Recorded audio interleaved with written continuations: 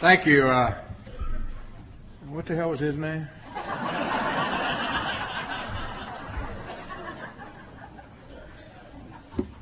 Dave and I are old friends.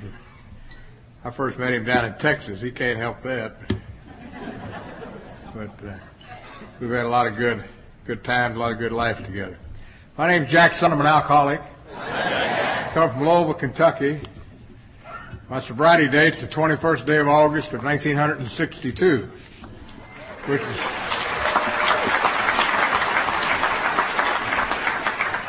which means I don't get a book. Them old timers from Kansas City snuck in here, and I like them always at that old timers meeting this afternoon. They call me boy. I like people call me boy. And then they gave all them other things to the newcomers. I've never understood that, really. You think they'd say that one prescription of that grapevine for old timers. AA's a funny outfit. In the animal kingdom, they devour the young.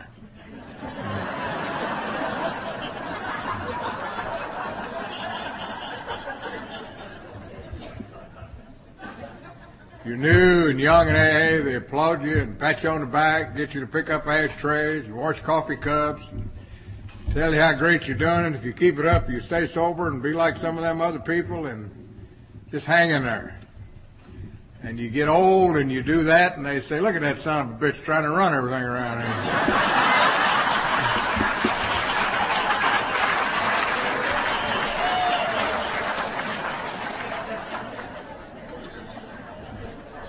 So you can't win. I do have a home group. It's the South Louisville group, Alcoholics Anonymous, and meets on Wednesday night in Louisville. It's an open speaker meeting. I've been a member there for about 32 years. I hope you're ever down that way. You stop by and see us. I think it's the finest AA home group in the world. If you don't have a home group, I suggest you get one. If you got one and don't think yours is the finest, then my advice to you, just stay there. Don't go screw up somebody else's.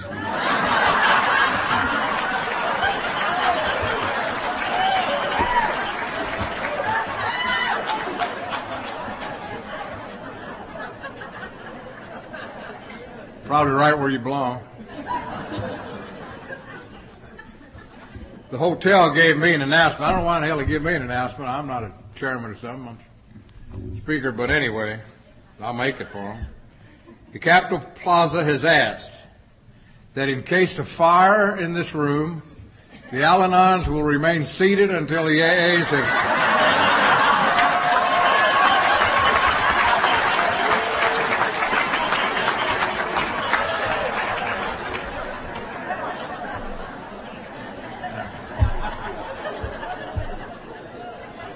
I didn't have nothing to do with that.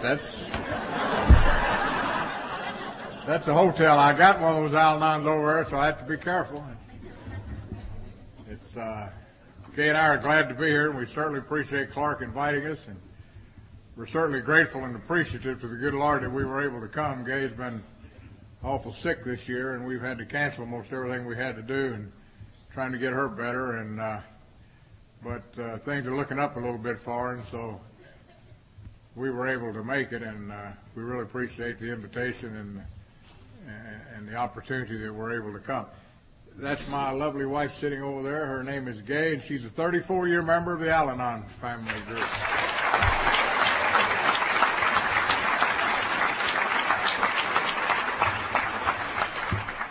I like Al-Anon. Let me see what time I start. I don't want y'all blaming all them damn countdowns on me.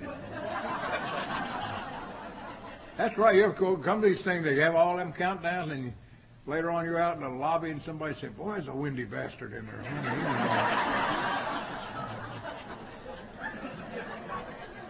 Poor people. My sponsor sent Gay to Al-Anon. I've been coming to AA for a year and dating her, and I told my old sponsor in Louisville that I was getting real serious about a lady, and I was telling him up at our hospital meeting on Tuesday night, and he said to me, he said, you bring her up here. I want to talk to her. I said, what the hell I want to bring her up here for? He said, I told you to bring her up here. I said, oh, that makes sense.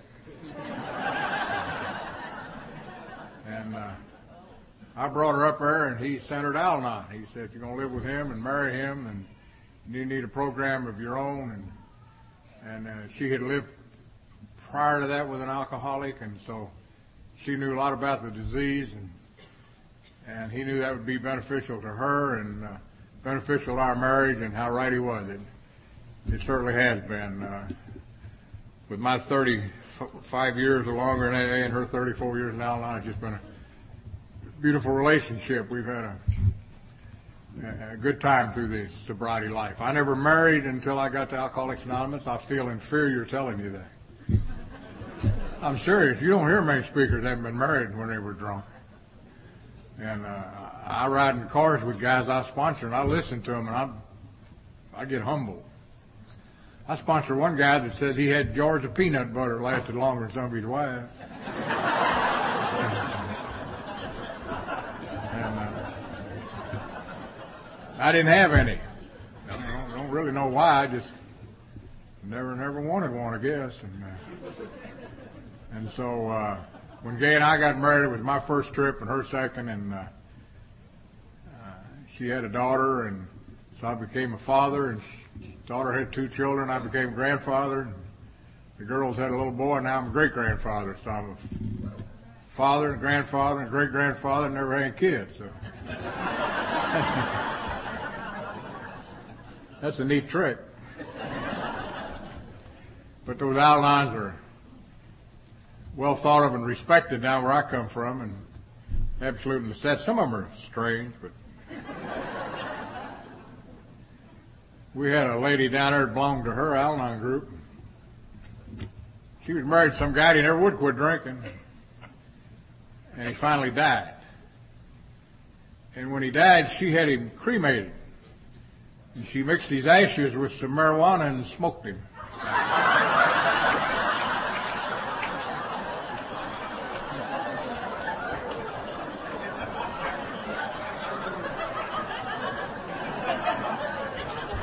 She went all over the country telling people that's the first time in 25 years that guy ever made her feel good.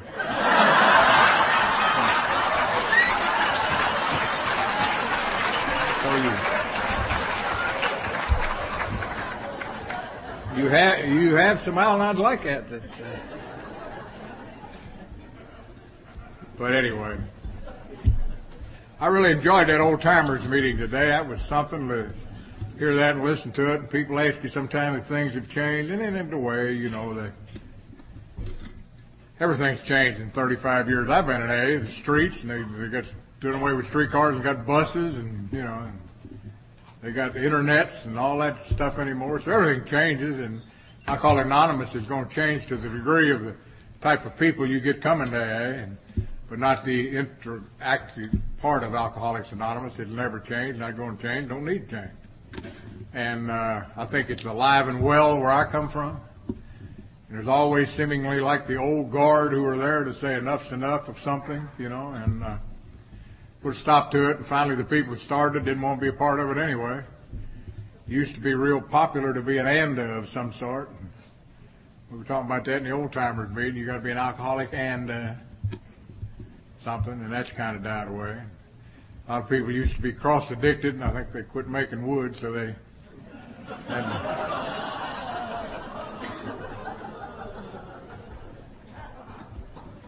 The weirdest one I ever met was some guy that come to our group was poly-addicted. I thought, who in the hell would want to have sex with a parrot?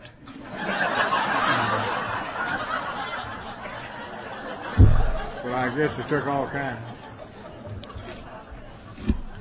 I tell people I'm an alcoholic and the abused adult spouse of an Al-Anon. So you can use that for an ANDA. But those old guys that I grew up with in AA, and I'm just like them in a way, I believe in the basic simplistic things of Alcoholics Anonymous, and I'm satisfied in my own mind. What makes our program work is our 12 steps, and what makes our program work is people's ability to identify with each other. I think if there's one word in the English language that makes AA successful, it's called identification. And if you ever took that out of a program, we'd be dead too, but you can't have that, and I don't know of any way to get it, and I don't know of any way to replace it, and I don't know any way to supplement them. You know, you can't have anything that's AA oriented. You can only have AA. Alcoholics Anonymous says to the newcomer, let me tell you about me, and hope you identify. And when you identify, you're on your road, on the road to recovery. And that's what we have to offer each other, and I think that's what we'll always have to offer each other, and that's what will keep us alive and well. And some of those old guys are dead and gone now, but I guarantee you they were the people that made this program what it was and cemented it together initially and left it here for us to protect. And I think we do a pretty good job of it. Some of my old heroes and Alcoholics Anonymous are dead. I guess my favorite was old Wino Joe Leach. I loved Wino Joe. He was the smartest man I ever met, and he wasn't very well educated. I remember when they came out with those 20 questions. You have all seen those 20 questions that ask you if you're an alcoholic. I think they were written by a psychologist at Johns Hopkins University. When Wino Joe saw them, he got madder than hell. He wanted to know what the hell that psychologist was doing asking alcoholics if they were alcoholics. He said, AA ought to tear those things up and write their own questions asking you if you're alcoholic. So Joe wrote his own, and I remember one of them is, have you ever had the roof of your mouth sunburned?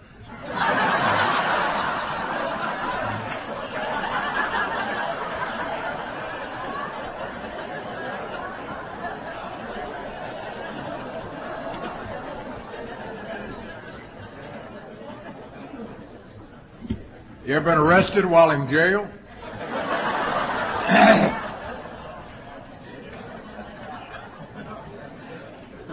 Have you mastered the art of puking out of a moving vehicle without it blowing back in?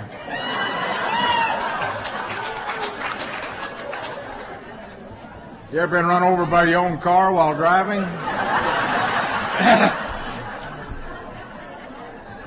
And Joe thought those kind of questions were important, and so did I, because when you're up here asking them, you all are going, yeah. You identify. And thank God for those kind of guys. I was not a willing participant in Alcoholics Anonymous when I got here, and I'll tell you about that in a minute, but thank God I stayed, and thank God they tolerated me and let me stay. And thank God I was able to have an opportunity to meet some people who were very knowledgeable about Alcoholics Anonymous, long-term sober, and great simplistic values in their life. They didn't lecture you or interpret things for you. They just told you all about themselves and their simple little definitions of things. I remember one time talking to Paul Keebler from up in St. Louis. Paul was another dear friend of mine. A lot of y'all knew Paul. He was as good as they get. Paul and I were talking one day about a spiritual awakening, and Paul said a spiritual awakening is a simple process that when you begin to realize somebody lives on this planet besides you. And Paul said anybody that ever had a spiritual awakening recognizes that other people, Almighty God, live here with you, and you have to learn to live accordingly. And you don't have to be a rocket scientist to understand that. And those were the kind of things that I learned from them and they taught me. I appreciate that lady for the hearing impaired. If we could just get somebody for the people that can hear and won't listen.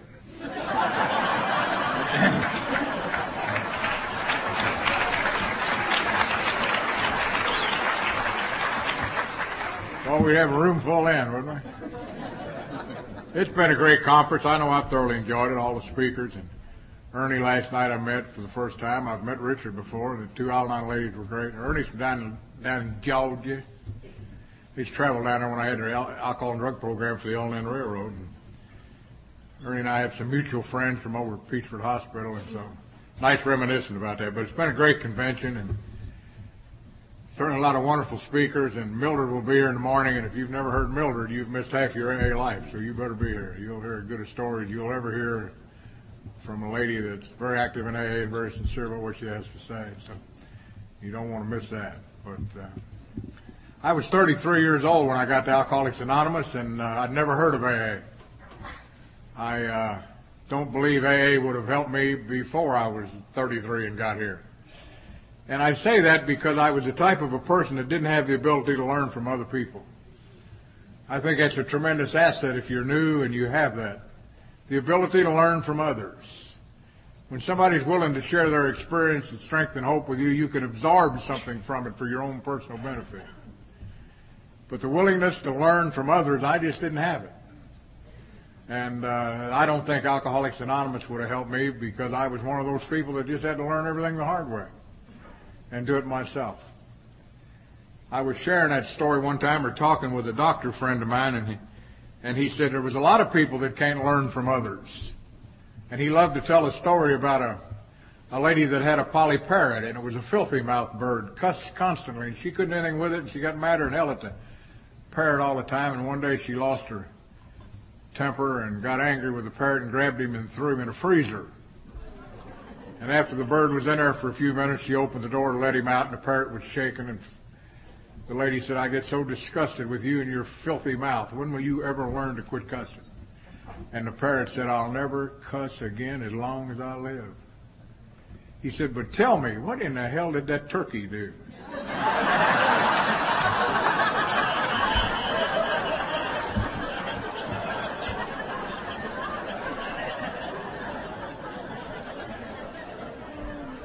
Well, the moral of the story was that the parrot learned from the turkey.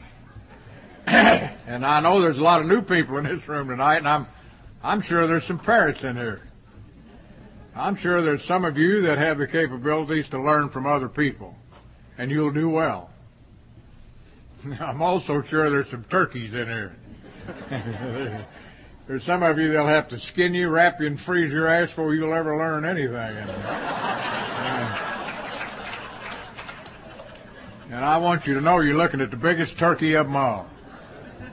I just couldn't do it. I did real well in life till I was about 15, 16 years old. I didn't know anything different about anything. I was born and brought up in a good Catholic home, and I had one older brother and two younger sisters, and my life was pretty routine up to that time. I went to grade school, and I did well in school, and I just did normal routine things that normal kids do. World War II was still going on. It was just about over, and I got a job at a Gulf service station in Louisville, Kentucky at night. And for the first time in my life, I was away from home, and I saw the outside world out there, and I was about to be introduced into things I didn't know anything about, but I fell in love with them once I found them. World War II was just about over, but gasoline was still rationed, and out at that service station at nighttime, the people would bring in coupons at the end of the month that they didn't use them all and give them to us. And what that meant was we sent those coupons off to Washington. We had a lot of gasoline in those tanks you could sell without ration coupons. Everything was rationed. You couldn't buy good whiskey, good beer. You couldn't buy good cigarettes. You know, the people that ran the drugstores, the liquor stores, and the beer joints, they had a little bit of it, but it wasn't for over-the-counter sale. But once we got that gasoline we could sell without those coupons, we became very popular. And those guys that owned those liquor stores and gas stations, they brought them big cars down there, and we'd fill them with gas, and they left good whiskey and good beer there. Old Fitzgerald, Jack Daniels, Budweiser, and popular beer up home was Sterling. And we put that booze back in a storeroom, and we either drank it or sold it, and that's where I learned to drink. And there was a guy that ran a drugstore across the street, a big model drugstore, and he didn't have any gasoline, but he had good cigarettes. Lucky's, Camels, Chesterfields. You couldn't buy them over the counter. He'd bring them over there. We'd fill those cars with gas. He'd leave the cigarettes there. We put them in a storeroom, and we either smoked them or sold them. That's where I learned to smoke. And there were some girls out there that didn't have any gasoline. You'll have to draw your own conclusions about that part of the story. But I was a 16-year-old kid with his life just completely changed and turned around. I fell in love with that environment and that atmosphere. I was drinking booze, smoking cigarettes, having sex. I had money in my pocket, and I was on the road to just great expectations. I loved every minute about that kind of stuff. My brother had gone off, finished high school, and gone off to General Motors Tech Institute. He'd gotten a scholarship up there. My two sisters were still at home. My mother had passed away, and my father and I and two sisters lived together. My dad became violently angry at me for what I was doing and who I was with and how long I was staying, and I didn't much give a damn what he got mad about. I was a sophomore at a Catholic high school, and the principal sent for me one day and asked me not to come back. He said, I don't want you here. I don't know what's happened to you. I don't know what's going on in your life, but I'm here to tell you this. You seemingly have absolutely no respect for authority anymore. You certainly are not able to put any discipline in your life. You've changed completely. You've got a stinking attitude, and I don't want you here in this high school. Go somewhere else and finish your high school education. And like any good practicing alcoholic, which I wasn't at that time, but I had all the potentials, somebody in AA said one time they never had a drink in the 4th grade, but they think they could have used one. That's about the way I was.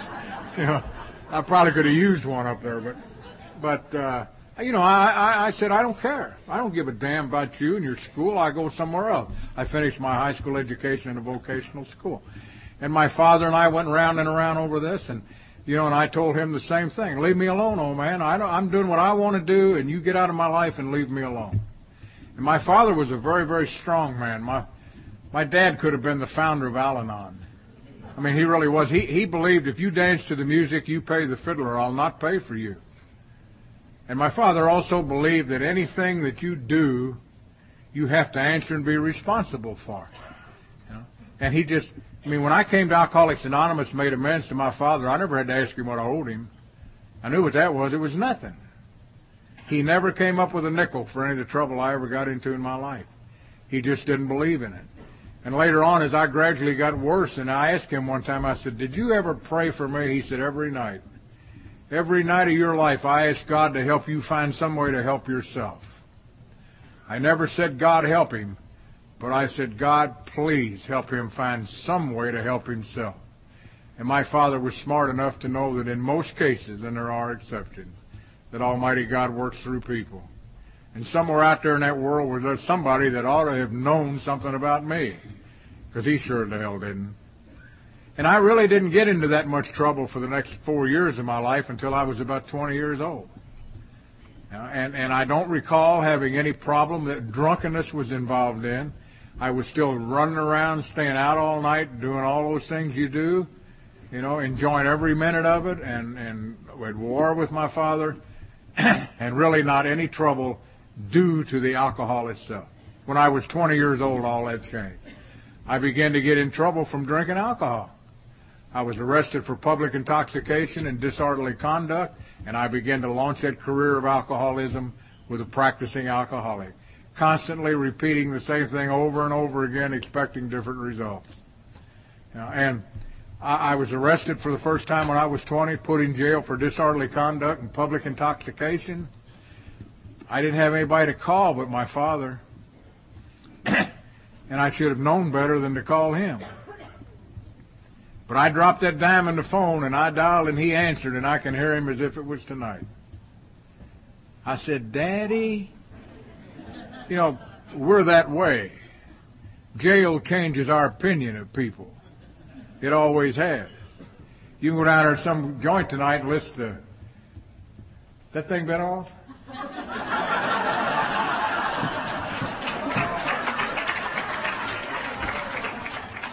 I wasn't going to ask. You ever get up here behind one of these things, get talking, and say, can you hear me back there? Don't ever do that. Some guy will get up and say no, and a fellow up front will say, I'll change places with you, I can hear him.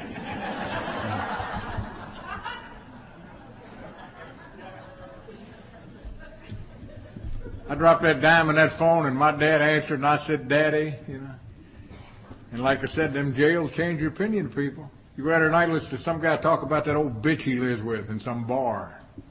Lock him up. He'll call and she'll answer and he'll say, honey.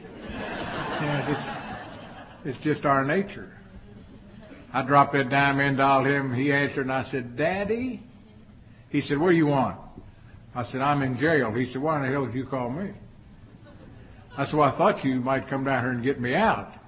Oh, he said, I wouldn't worry about that if I was you.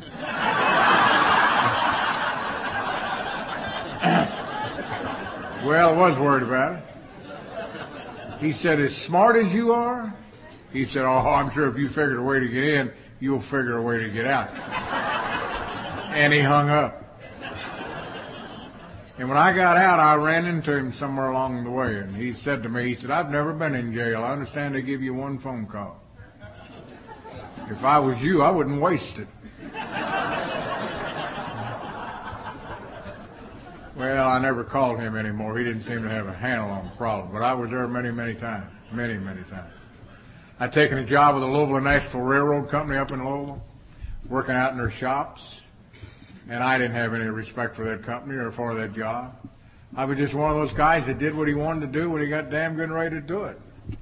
You know, self-will run riot, defiant at the world, as the book talks about. And nothing seemed to matter to me. Just go on and do what you want to do whenever you want to do it. And as I grew older, I progressively got worse. You know, and it only took me 13 years to advance from a fairly decent, respectable kid at the age of 20 years old till I was a Skid Row wino living on the city streets of Louisville at the age of 33. Actually, at the age of 31. I'd lost all tolerance for booze.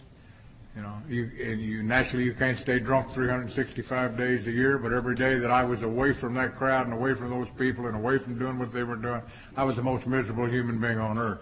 The book says I became restless, irritable, and discontented. That's good enough for me. That's exactly what happened in my life. I became very restless, very restless, very irritable, and very discontented, and a very unhappy human being when I was not in that crowd doing what they were doing with those people. And I did not have the ability to control the alcohol or where it took me.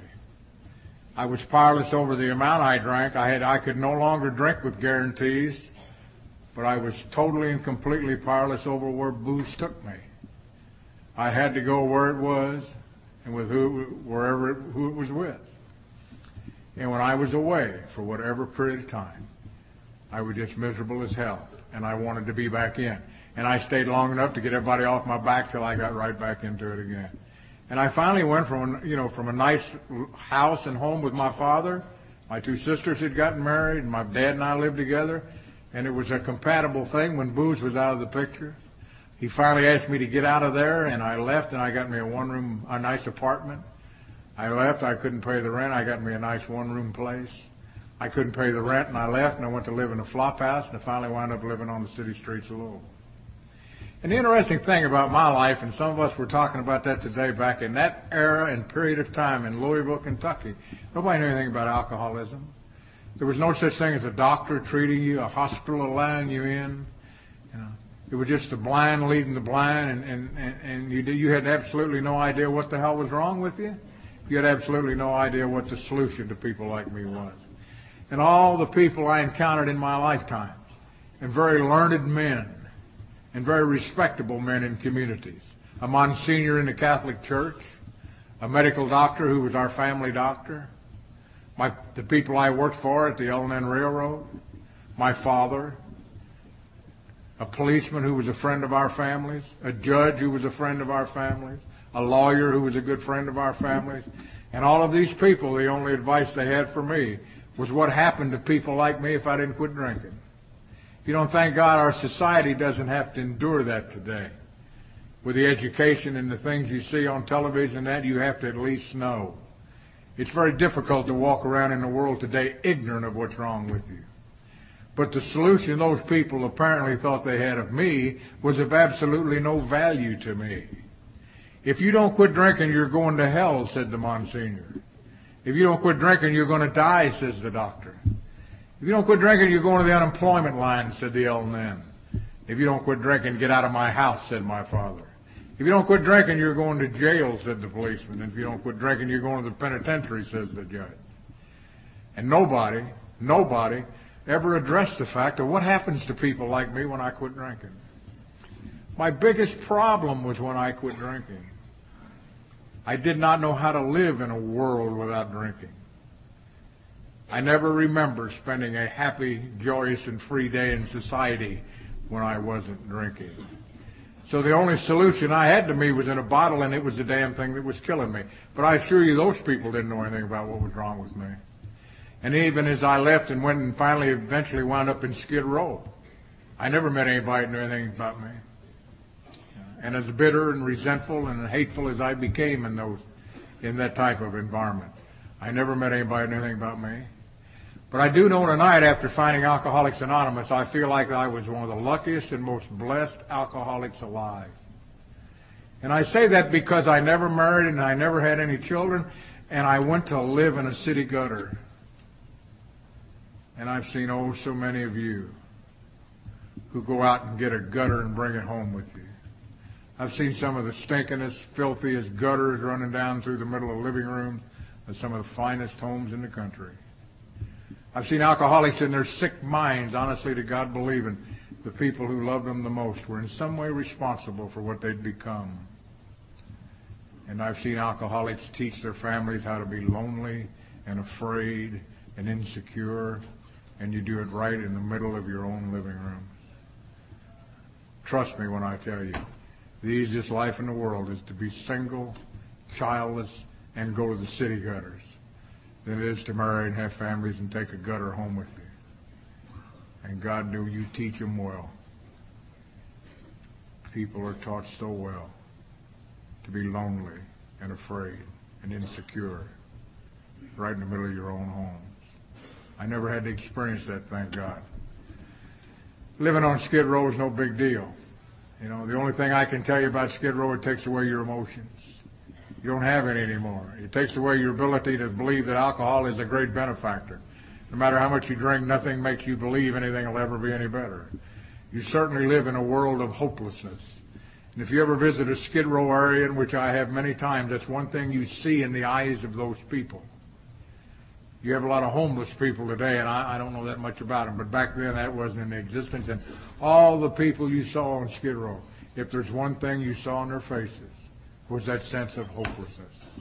You absolutely knew that every day would be like today for the rest of your life.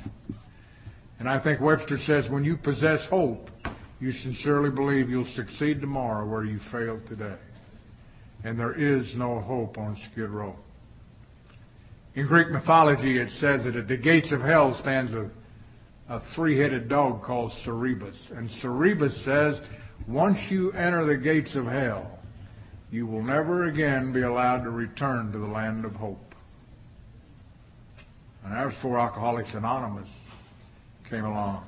And Alcoholics Anonymous says, I don't care how many times you've been to the gates of hell. And I don't care how far in you went when you got there. Now, once you found us, once you've come to this place, you are immediately returned to the land of hope. Because if you knew when you get to your first AA meeting,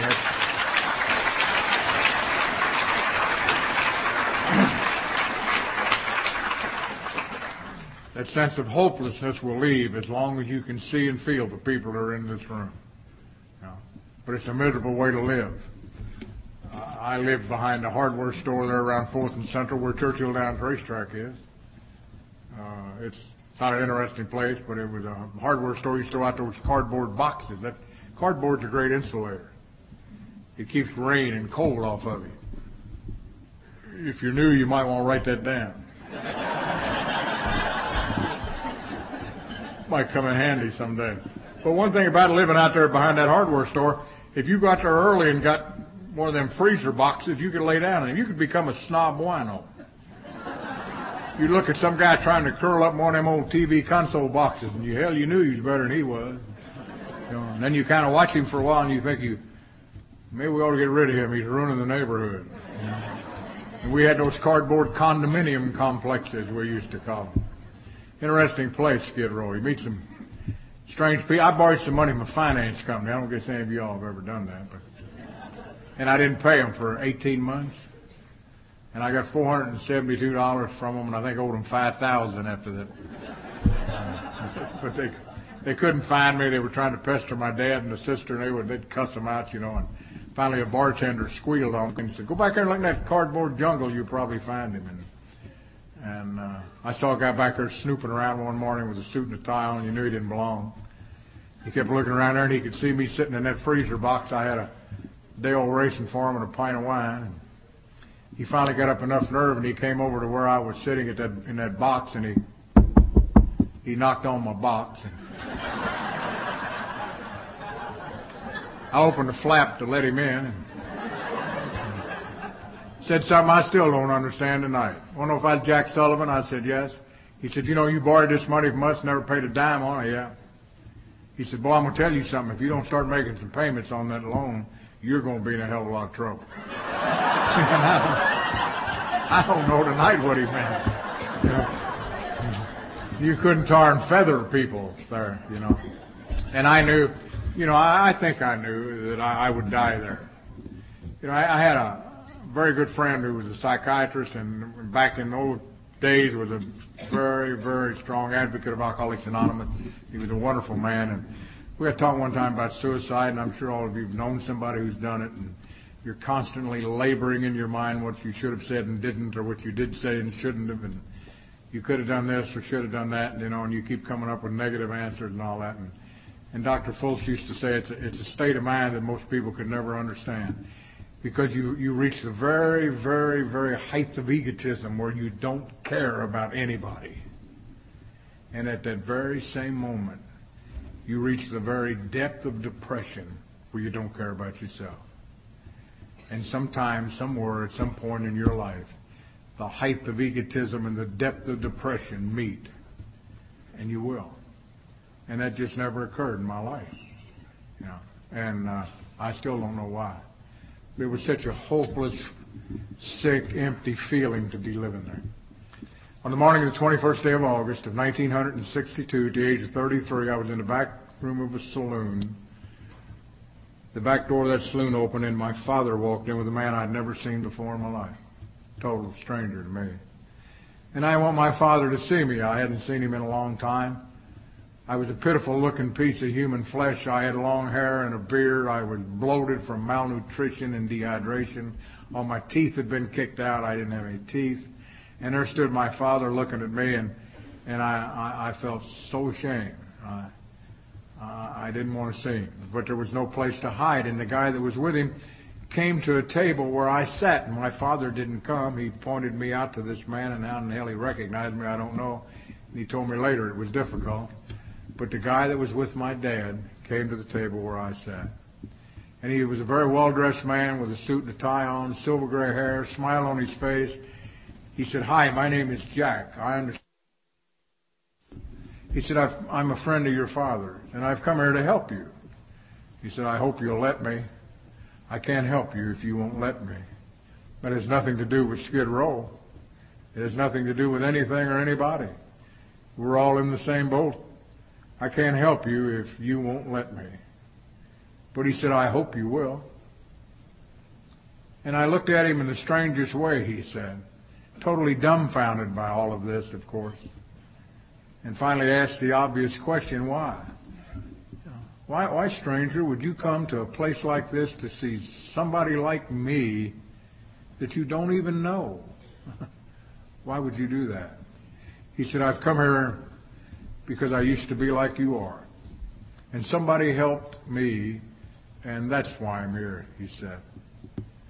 "I used to be like you are, and somebody helped me, and that's why I'm here," he said. "And that's why I'm here. I go to 5 AA meetings a week in Louisville for the same reason Dr. Bob says he got in the big book. I'll not tell you what they are. You'll have to read them. That's why I go. And the reason I'm here is I used to be like you are, and somebody helped me. And without that togetherness, none of us would be here. We all need somebody. We all need each other." He said, "Come, I've made arrangements to have you admitted to a psychiatric hospital in Louisville, Kentucky called Our Lady of Peace." Now, back in 1962, you didn't get alcoholics anywhere. Hospitals didn't allow you if you suffered from hallucinations or delirium tremens on the street.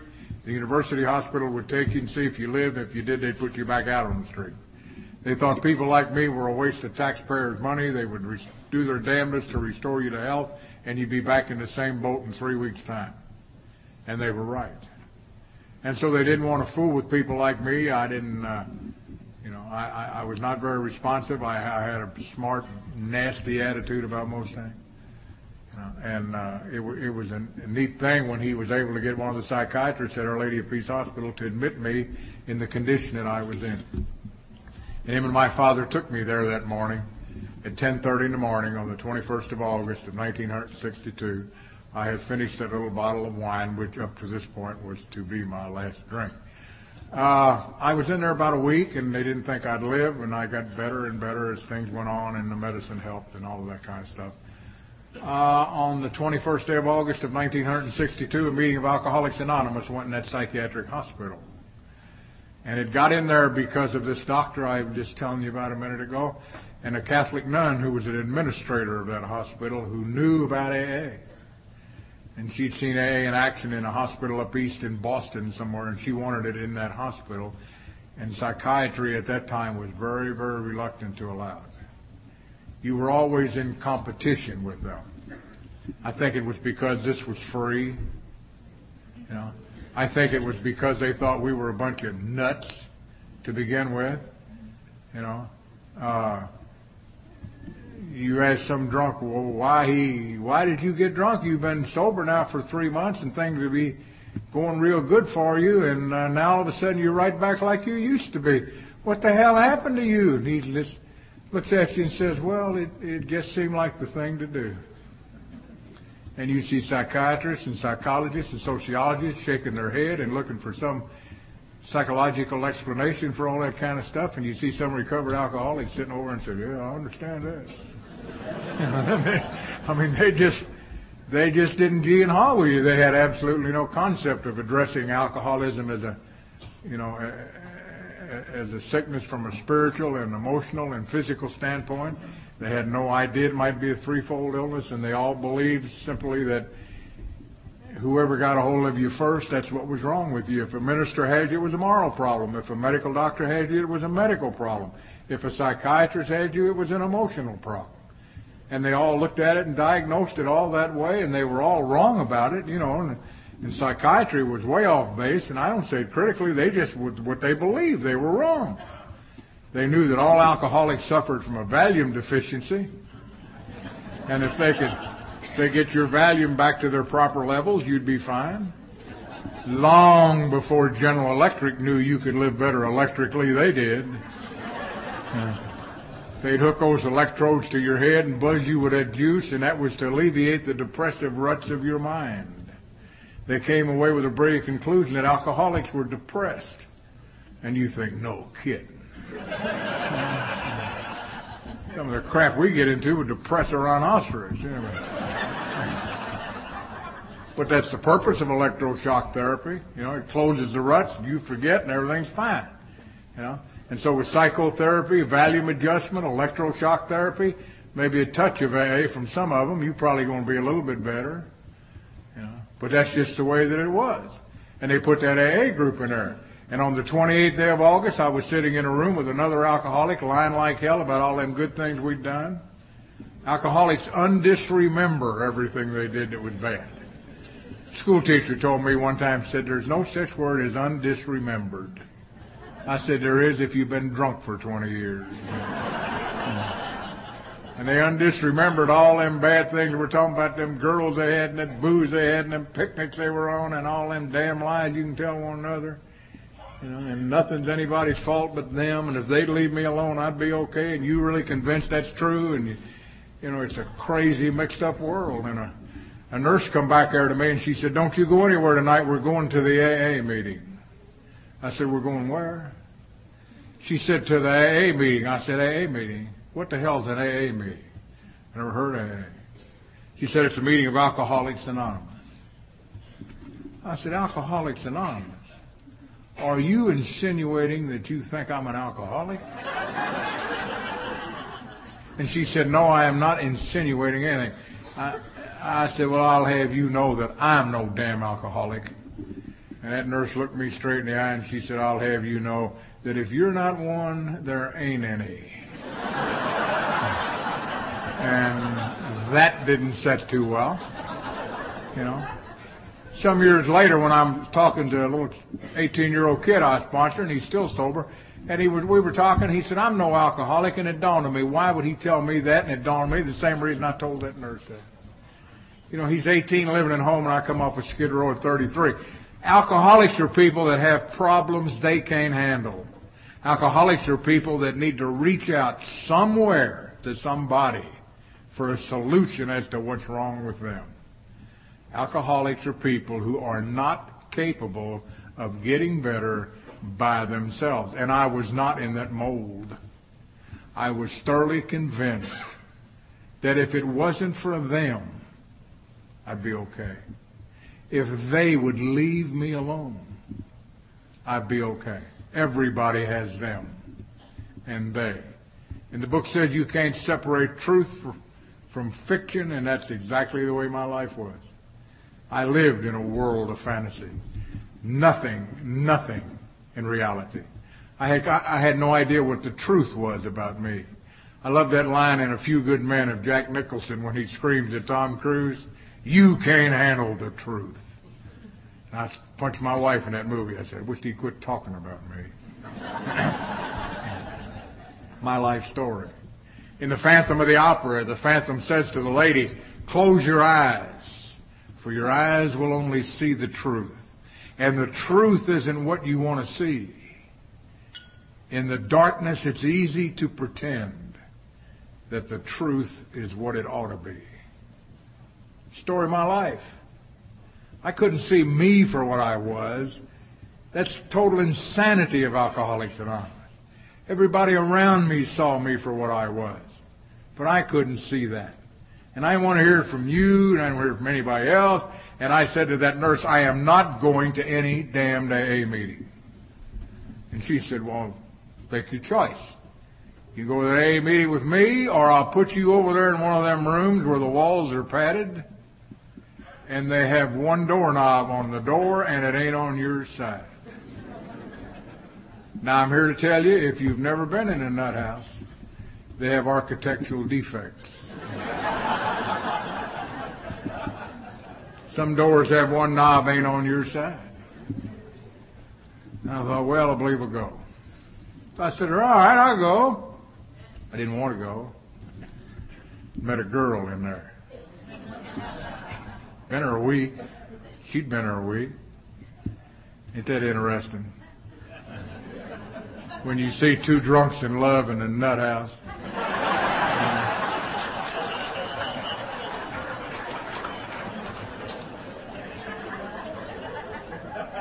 You go in them treatment centers today, what's left of them, they ain't many, but see them drunks walking down them hallways holding hands, blinking eyes at each other, and they can't wait till they get out of there, and a lot of times they don't wait till they get out of there. The only thing I know is dumber than that is people working there trying to separate them. I'm serious. If you work in one of them joints and you got two drunks in love, you leave them alone. If you separate them, they'll screw up four people. They're just kind of meant for each other. Well, I went back there that night. That nurse had me by my earlobe, a grown 33-year-old macho drunk from 4th and Central. Some nurse taking me down a corridor of a nut house to an AA meeting. And we got at that AA door of a student nurse's classroom, and an old woman was standing in that door, about 60 years old.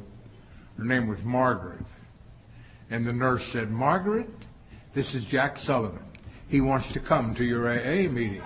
I said, "She's a damn liar. I don't want to come." She's making me come back here. I don't want to come to your damn AA meeting. I don't know anything about AA and don't want to know anything about AA.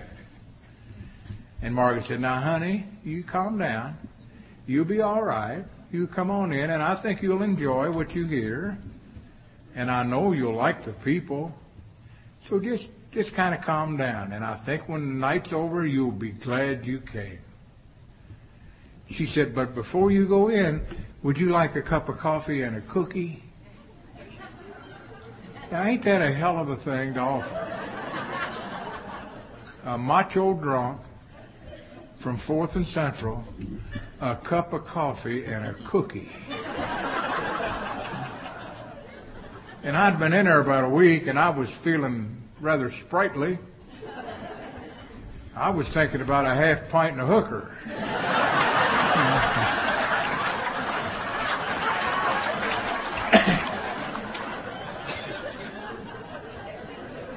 a cup of coffee, and a cookie. Well, I went in and sat down, and some old fool got up to talk like I am tonight, and I interrupted him, made an ass out of myself you would not believe. They tried to hush me, and I wouldn't hush. They tried to shut me up, and I wouldn't shut. He rattled, and I rattled, and finally the meeting was over, and I tried my damnedest to get out that door, and before I could get out, that old woman grabbed me, put her arm around my shoulder, and called me honey. She said, honey, you come back next week. Now, Alcoholics Anonymous needs people like you. I thought they ought to put that old broad in a home somewhere, you know. Get her off of the street. I was going back. My doctor made me go. I went back and sat down next to some old man I'd seen there the week before. Hillary Sanders was his name. Hillary said, how you doing, boy? And I thought, ain't none of his damn business how I'm doing. I don't even know him. I saw him sitting there last week, but he don't work here. What the hell's in any of his business how I'm doing? And then I said to myself, well, you ought to be nice to him. He's old. You ought to be nice to old people. I really believe that tonight.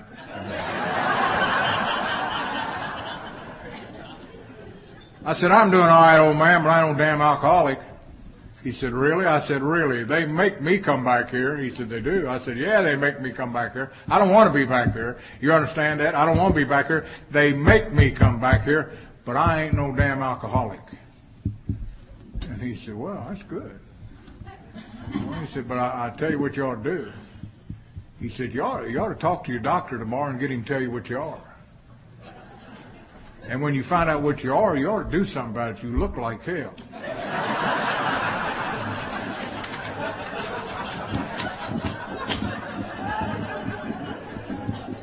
And I thought, well, you old... Well, I sit there and listened this time a little more peacefully. And the following week they went back, and I had sessions with my psychiatrists that were interesting. Now, I'm here to tell you tonight that nothing will impress your sponsor. Nothing will impress the people in your AA group once they know you have your own personal psychiatrist. And if you don't believe me, try them. Just go to the group some night and say, well, you know, what you've been saying carries a little weight. But my psychiatrist said, hey, they'll be impressed. They will. I said to that old man, he said, how you doing? I said, I'm doing pretty good. He said, you getting along all right? And I said, yeah, I'm doing fine. I said, I learned a lot about myself. He said, well, that's good. I said, my psychiatrist told me today after a lengthy session that I was suffering from a severe and chronic case of denial.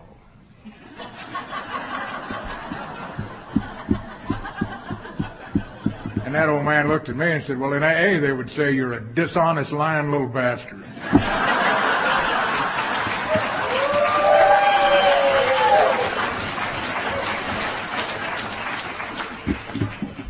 I got up and moved. Stayed there for 30 days in that hospital. They sent me down to Western State in Hopkinsville, Kentucky. It was the only place in the state that had an alcoholic ward.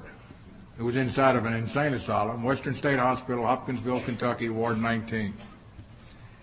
It was not a very nice place to be. It was very self-defeating.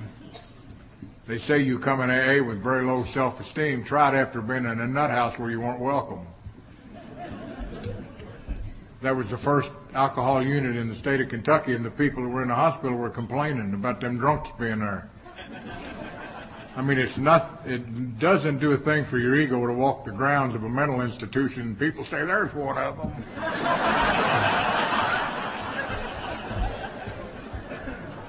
Bunch of damn drunks, why'd they bring them here?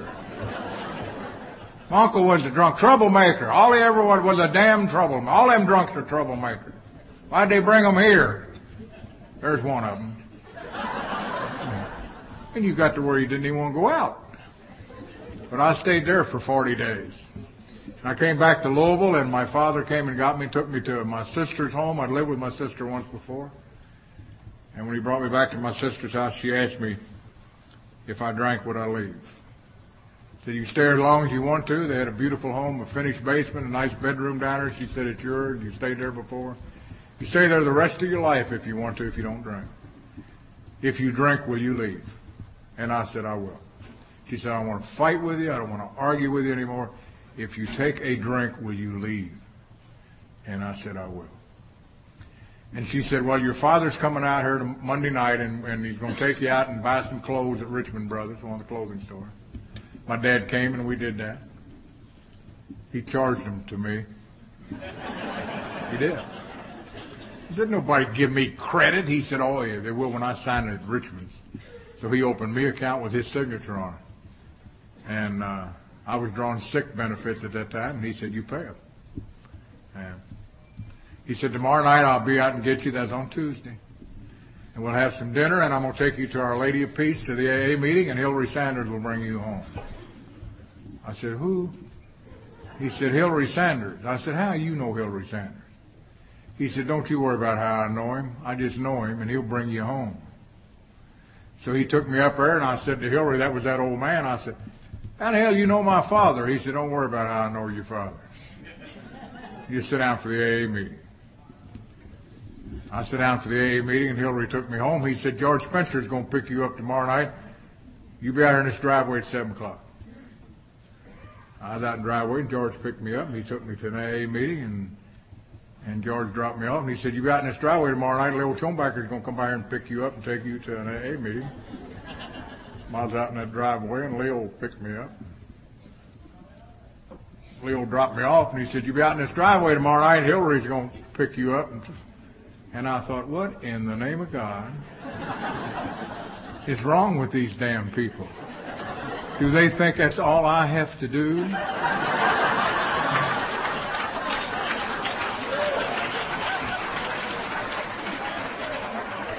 Is to go to these damn AA meetings? I have been away for a while, and I have to do some things. And I can't be going every night with them. And they're crazy as hell if they think I can. Now I'm talking to myself. So that next night I dashed out in the driveway when Hillary pulled up, and I said, listen, I'd like to go with you, but he said, get in the car. I said, I can't go with you. I have to. He said, get in the car. I said, Hillary, you're not listening to me. I have told you I cannot go with you tonight. And he got out of the car and opened the door. And he said, you're not listening to me. Get in the damn car. I got in that damn car. 366 days the first year I was sober in that. Treatment center jargon says 90 meetings in 90 days. Sponsorship jargon says 366 the first year. When I came to Alcoholics Anonymous, I thought the first step was get in the car.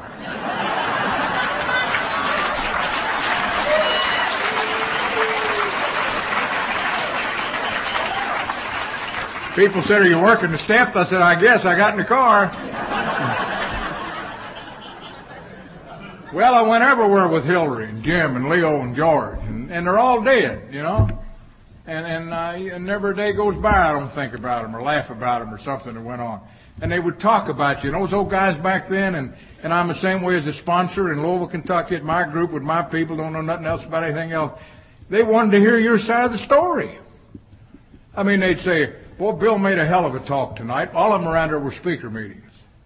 And they'd say, you know, Bill made a hell of a talk tonight. I really liked what he had to say about that first step, about powerlessness over alcohol, the unmanageability of his life, and recognize that, and he got now. You know, it took me a while. How about you, Jack? What do you think about that?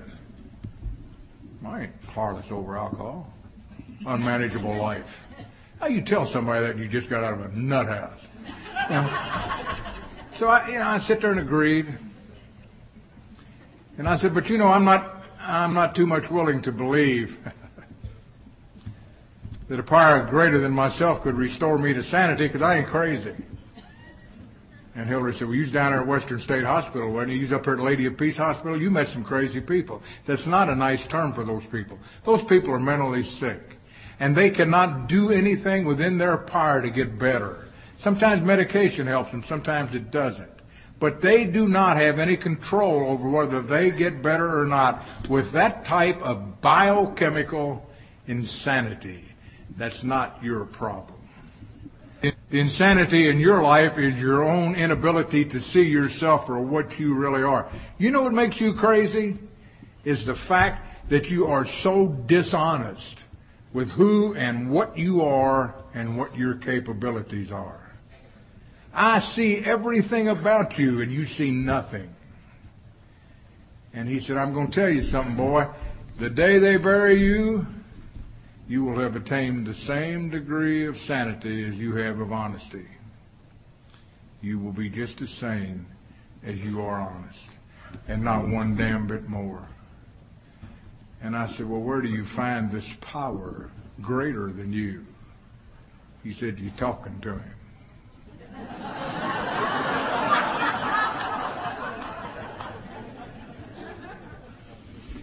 He said, you stick with me, kid, and you'll be all right. Huh? You have to be a mental heavyweight to figure that out, do you? Hope to God you got a sponsor like that today. I know all them kids that's got me appreciate it. Because all I got to tell them, you stick with me, kid, you'll be okay. Yeah. And that's what he knew. And I said, well, before we go any further, old man, before we do anything else, and before we make any decisions, I want you to know and understand one thing. I do not believe in God. I have never believed in God. I don't propose to start now. And he said, well, who cares? I said, you don't care that I don't believe in God? He said, I couldn't care less. I said, well, how about God? He said, he cares less than I do.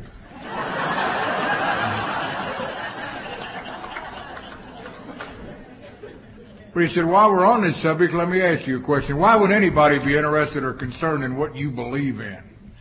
Why would you want to stand there and tell me what you believe in, what you don't believe in? You're a product of what you believe in. You are a product of everything you believe to be good, true, and honest about yourself. And what the hell are you?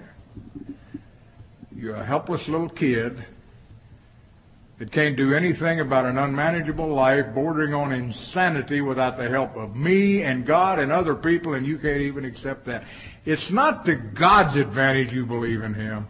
It's to your advantage you believe in him. And it's a sustaining factor in all of our lives when the time comes to accept things you can't change, and when you need the courage and the wisdom that go along with it. And when you learn to believe and trust in God and do what you need to do, and let us help you what you need to do, and let God have the rest, you'll be okay. And when you become to believe in that kind of stuff, then tell me what you believe in, because I'd be interested in hearing it. He said, you've already told us what Dr. Fultz told you about fear and the fear of living just in that damn world out there. And Dr. Fultz said it's the strongest emotion in the human body. Much stronger than passion. The strongest emotion you have is fear. The only thing known to overcome it is faith. And you have none. You have none.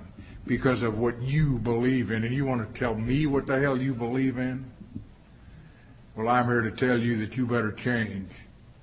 And you better learn to believe the things that's necessary and become willing to accept that to change your life if you've decided you want what we have among these people you hang with. And don't you ever forget it. And I went home and gave it a lot of thought, and I never forgot it. I said, but I don't have one of those books. He said, you don't need one of those books. I said, I've been sober 9 months, and I haven't got a book, and George over has got a book, and he's been sober 4 months, and he said, I don't sponsor George. I said, but I want a book. He said, you don't need a book. Book makes you think. You got no business thinking. I'll tell you what to do and when to do it. When you need a book, I'll get you one and give you one. And he did after I was sober about a year, and he got a book and gave me one and told me what to read it. I said, now that I got my book, I'm going to get me one of them things that I see them people drawing lines through them books with. He said, what the hell are you talking about? I said, I see them people in AA, they read that book and they come to something that pertains to them, and they get one of them things, whatever they are, and they draw a line through it so they won't miss it. He said, are you talking about a highlighter? I said, yeah, that's what I heard him call them, highlighters. Give me a highlighter. And he said, now wait a minute. Let me get this straight. You want something to draw through a line in the big book when you read it and it pertains to you. I said, yeah. He said, you want a 3-inch paintbrush.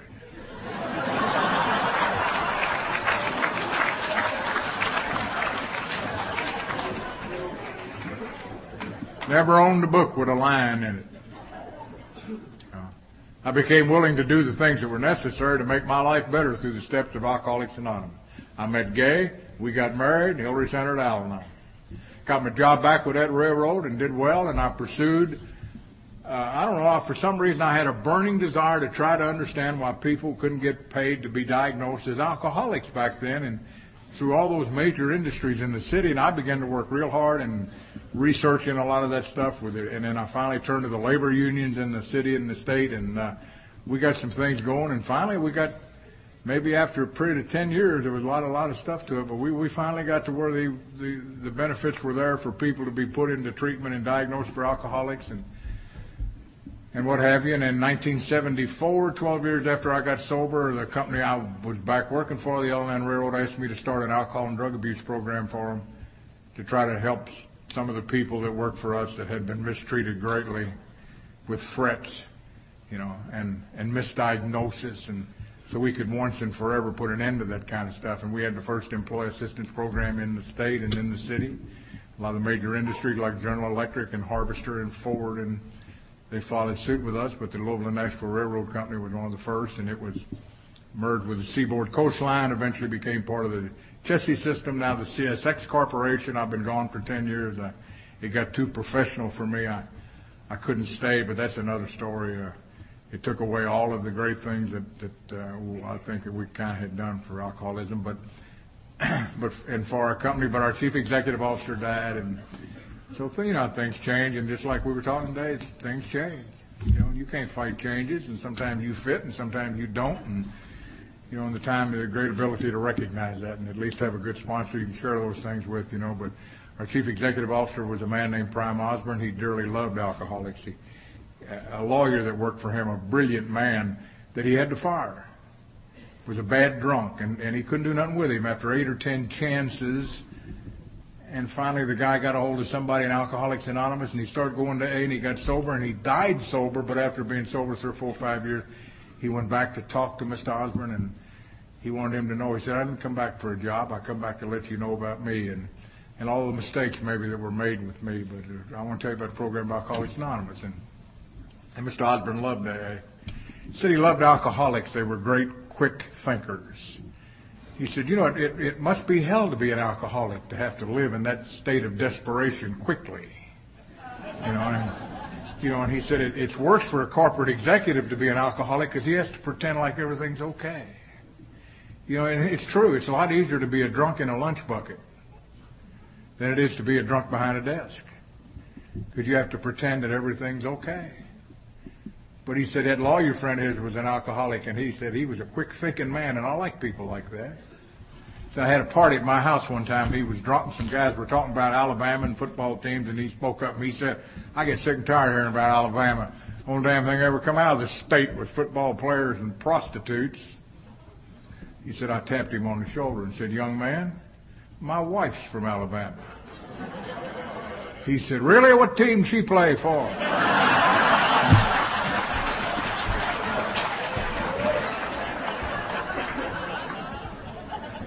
But anyway, I stayed, we had a good time, and life's been great. It's all because of this program. I do today. My old sponsor used to say that. Somebody'd say to Hillary, how you doing? He said, I'm doing fine. I haven't had a bad day since I quit doing things to hurt myself. He said, you want to be happy, don't walk around with self-inflicted wounds.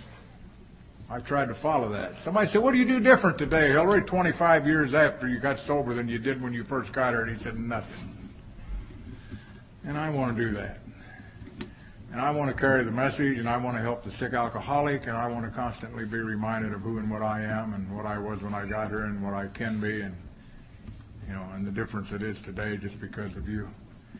And you taught me how to live, and you taught me how to laugh, and you taught me how to love, and the love in Alcoholics Anonymous is another dimension in my life. I used to wonder how men could tell men they loved them, how women could tell women they loved you, and finally I realized one day that in Alcoholics Anonymous, whoever you are, if I say I love you, I don't love you for what you are. I love you for what I am when I'm with you. You see, because of you, I'm better. And I love you for that. And maybe in some small way, because of me, you're better. But there's one thing I know. Because of each other, we're all better people. And if we stay together, nobody can defeat that.